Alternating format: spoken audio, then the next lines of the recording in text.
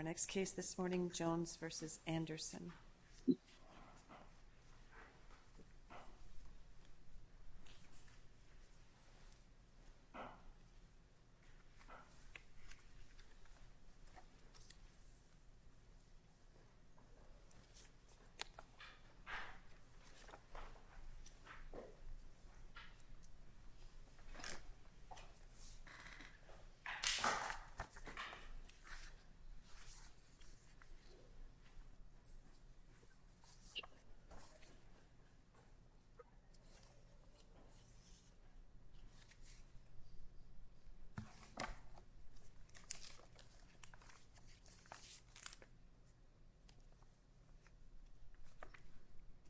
Hello, Your Honors, and may it please the Court. The District Court in Mr. Jones's case erred and should be reversed for two primary reasons. First, the Court erred in failing to appoint Mr. Jones' counsel. The District Court did not conduct the required particularized assessment into whether Mr. Jones was able to adequately litigate his case without assistance and whether his case was particularly complex. Second, while the District Court does not need to reach the merits of the case, the District Court also erred in granting summary judgment in favor of defendants on all three of Mr. Jones's claims. As to Mr. Jones's request for assistance of counsel, the District Court was required to conduct a particularized assessment of both the difficulty of Mr. Jones's case as well as his ability to litigate it. The District Court did not do this, instead issuing a boilerplate decision simply concluding that Mr. Jones's claims were not complex and that his pleadings demonstrated that he was able to adequately litigate this case himself. The District Court's opinion failed to address several of the factors raised in Mr. Jones's request for counsel and subsequent follow-up requests to the Court over the 4 months in between. First, the District Court did not consider the stage of Mr. Jones's case when it ruled on his request for counsel. As this Court has held in James and McCaw, a District Court abuses its discretion when they fail to consider the complexities of advanced stage litigation activities and whether a litigant is able to efficiently handle them. Jones alerted the District Court to the difficulty he was having in obtaining discovery, including getting video evidence and obtaining his medical records, yet the District Court did not even advance the stage of the litigation that the case was in. As this Court held in McCaw, a District Court abuses its discretion when it fails to specifically address whether a plaintiff is able to identify, collect, and present the right types of evidence for his claims. Instead, the District Court simply concluded that his filings demonstrated that he could represent himself. How was he prejudiced here? How was Mr. Jones prejudiced? If the District Court did err in failing to conduct a thorough analysis here as to whether counsel was warranted, what was the prejudice? Sure. So Mr. Jones was prejudiced in several instances. First, if you look at the District Court's opinion in summary judgment, it rejected several of Mr. Jones's claims because it said that he did not submit a verified complaint or declaration. And in fact, he did submit, his second amended complaint was verified, and had Mr. Jones had the assistance of counsel, that his counsel either would have pointed the District Court to that verified complaint or helped him submit a declaration. He also was not able to gather any evidence to support his claims. Well, he has the video. You know, I wonder what effect the video has here on any prejudice claims, because the only thing that we don't have on the video is his being handcuffed, right? But the video starts right after his handcuffing. And of course, the video appears at least to be inconsistent with his statements regarding broken bones and things like that as a result of the handcuffing. That doesn't really bear itself out as he's put in the chair and wheeled and strip searched, and then he goes and sees the nurse and he complains of bruising on his wrists, and she looks at him and says there's no bruising. Sure. So the video, we do have video evidence of what happened, as you stated, after he was handcuffed and right before he was put in the restraining chair. However, there is no video evidence of what happened before that. And part of the factors in determining on summary judgment, in this case, whether he had an Eighth Amendment claim, includes the disruption that Mr. Jones was causing, whether there was any attempt for the defendants to minimize the use for the need of force, and there's no evidence of what happened before that. None of that matters if the video conclusively shows that there was no force used, and the video conclusively shows that there was no force used.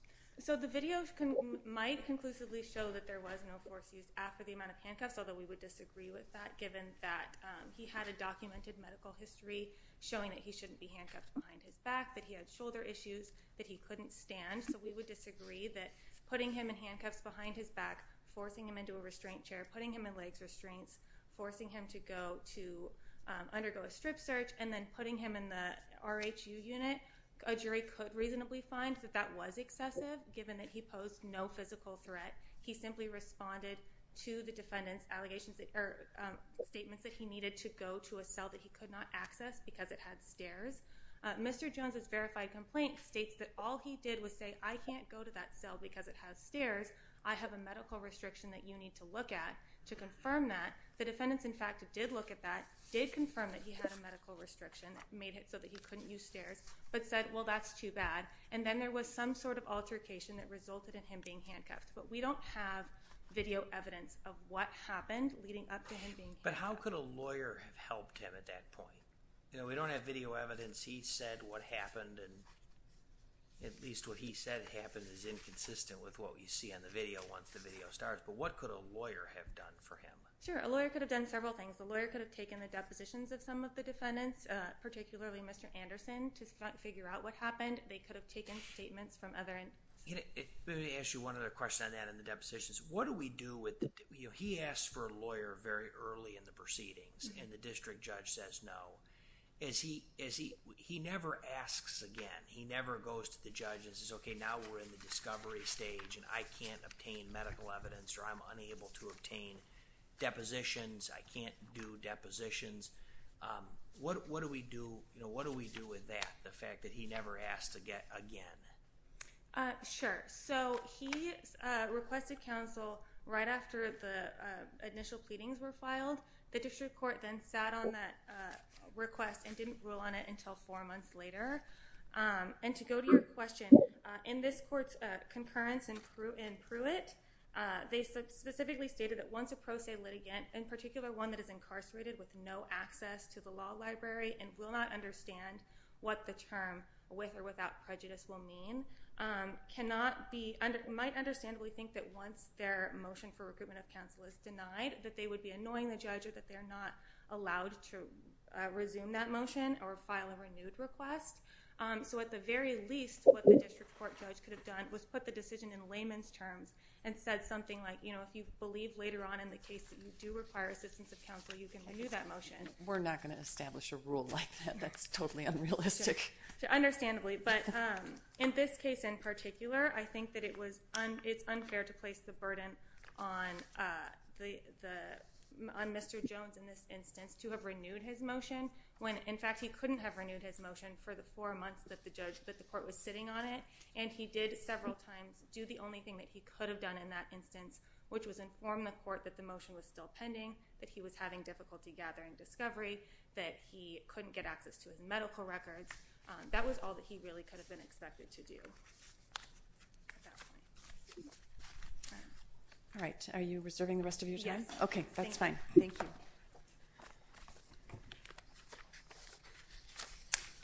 Mr. Morris.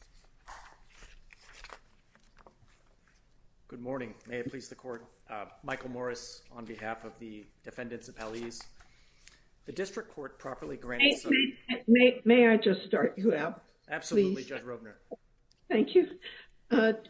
Look, during the transfer, the search, the placement of Jones in the segregation cell, it appeared, that the officers were physically supporting his weight on the injured side of his body.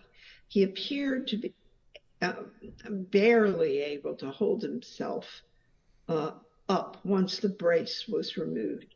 When they did go downstairs to the cell, the officers appeared to essentially carry him.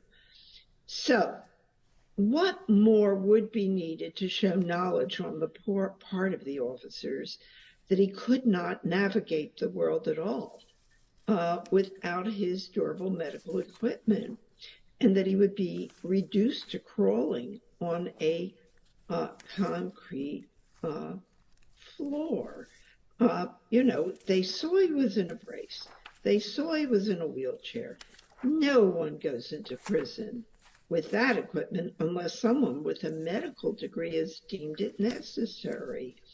But they took those things away and they left him to fend for himself in a cell that contained almost nothing. So I was wondering, that's a long way to get to it, but I was wondering why, Hughes versus Joliet Correctional Center doesn't apply here.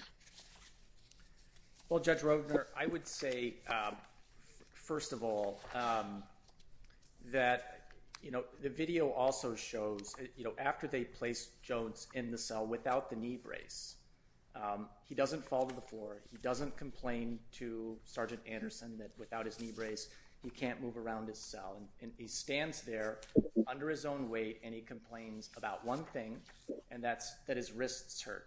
So I don't think that it would be fair to impute that sort of knowledge upon the defendants when they're witnessing the defendant stand without any complications after they remove the knee brace.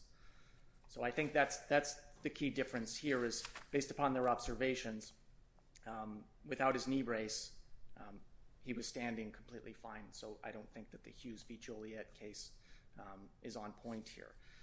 It was difficult to see what was inside of Jones' cell. Am I correct that the mattress was placed directly on the floor, so he would have had to somehow get up from floor level if he needed to go to the toilet or to the door for food? Is that correct? I'm not sure what evidence is in the record about the layout of the cell, other than there's a reference in his verified complaint that the mattress is on a concrete slab that's perhaps a couple of feet high. So I'm not sure beyond that what we can infer. But he would have had to, yes, get down to get to his bed and get up to obviously get around the cell. But again, what we see from the video is that there's no reason for any of the defendants, after they remove the knee brace, for them to suspect he's going to be crawling around his cell.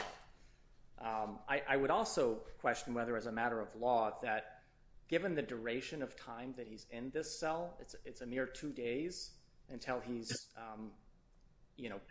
placed back in general population, presumably with his necessary equipment, that as a matter of law would rise to an Eighth Amendment violation. See, that video, it seems that from the video that he wasn't physically capable of walking independently up or down stairs, as he told the officers. And again, he's in a wheelchair. I mean, does the record tell us how or why he was placed in a prison where access to every cell required the use of stairs? Is he still there? Judge Rubner, I think the short answer to your question is no. We don't know how we wound up at, I believe this was Columbia. And I'm also not sure that there's anything in the record other than a reference in his verified complaint to a wheelchair. He certainly wasn't in a wheelchair when the video starts. I don't know that it certainly seems inconsistent with the record that he had a wheelchair. But I'm not, and to answer the other question, I'm not sure where he is now. But in addition to sort of as a legal threshold, I don't think this rises to an Eighth Amendment violation. There's also no evidence that he complained to anyone about the conditions of his cell. And like I said before, Judge, the only complaint that he does make after he removes his knee brace is about his wrists. So I think that also belies his claim. And the video is equally clear with respect to his other two claims. It clearly shows that the amount of force was in my view, de minimis, but certainly, I think, tailored to the situation, which was you had an unruly inmate who was disobeying orders, and so we had to be transported in a safe way for everyone to restrictive housing. The entirety of the search is on videotape. 3 male officers searched him. The lone female officer was standing in the back. Her view was occluded by, I counted 4 different male officers. At no point did he complain about Sergeant Dutton's presence. Despite knowing about it, she was there from the very beginning when the video first starts playing. She's there. She walks next to him the entire time outside the prison yard as they're transporting him. The search lasted for less than a minute. As soon as it's over, Sergeant Anderson hands him a towel. There was a brief moment when they're transferring him into his cell when the towel drops. They immediately pick the towel up, and you can see Anderson blocking the view of Dutton. So there's clearly no evidence that the legitimate search was done in a way to harass Mr. Jones. So given the objective evidence in this case, including the videotape, the district court properly granted summary judgment, and there's just simply nothing that an attorney, had one been appointed, could have done in the face of such evidence. So, you see, the one thing that I'm just I am conflicted about is the idea of removing someone's leg brace, and which had to come through a medical professional, and just sort of leaving him in that cell. I mean, you say only 2 days, but my goodness, if you had to crawl around, not you, but if one had to crawl around a cell for 2 days. I mean, can you help me with it? yeah, my best response to that, Judge, I understand your point. My best response to that would be, in the interests of institutional security inside this controlled status, you have to take that stuff away. Perhaps unless, as soon as they do, it's very clear that he's going to be suffering in pain. That's not the case here. They did not see anything. There's nothing on the video to indicate that, so I think that this is a clear call for me. But perhaps in a different case, I could see that there being some need for an exception there. I don't think that's the case here. And so that's the best answer I can give you on that, Judge. And do we know why he was wearing a knee brace? I do not know. The record doesn't say anything about that? There's nothing in the record about specifically why he's wearing a knee brace. He makes complaints about, I think he was hit by a train. He had some, he has an extensive medical history. I'm not sure exactly why the knee brace. So I'm sorry, I can't answer that question. And we don't, and nothing is other than his testimony will tell us whether or not there was a wheelchair. Is that correct? That's correct. That's correct, Your Honor. I'm not, other than that one reference, I don't know. What do you think what were they worried about with the brace in the cell? That he'd use it as a weapon of some sort? I think they were just following standard prison procedure. Anytime an inmate is transferred into this controlled status where inmates are obviously placed, this is a disciplinary segregation facility within the prison where inmates are transferred when they've misbehaved or they pose a danger to staff or themselves, that everyone is initially treated the same. They're just given a smock, and through good behavior they can earn other property, but he was treated like everyone else in that situation, and that's why, Your Honor. And I see my time is up unless there are any other questions. I thank the court, and I would ask that it affirm the district court's judgment. Thank you. Thank you for answering my questions. Ms. Steigert.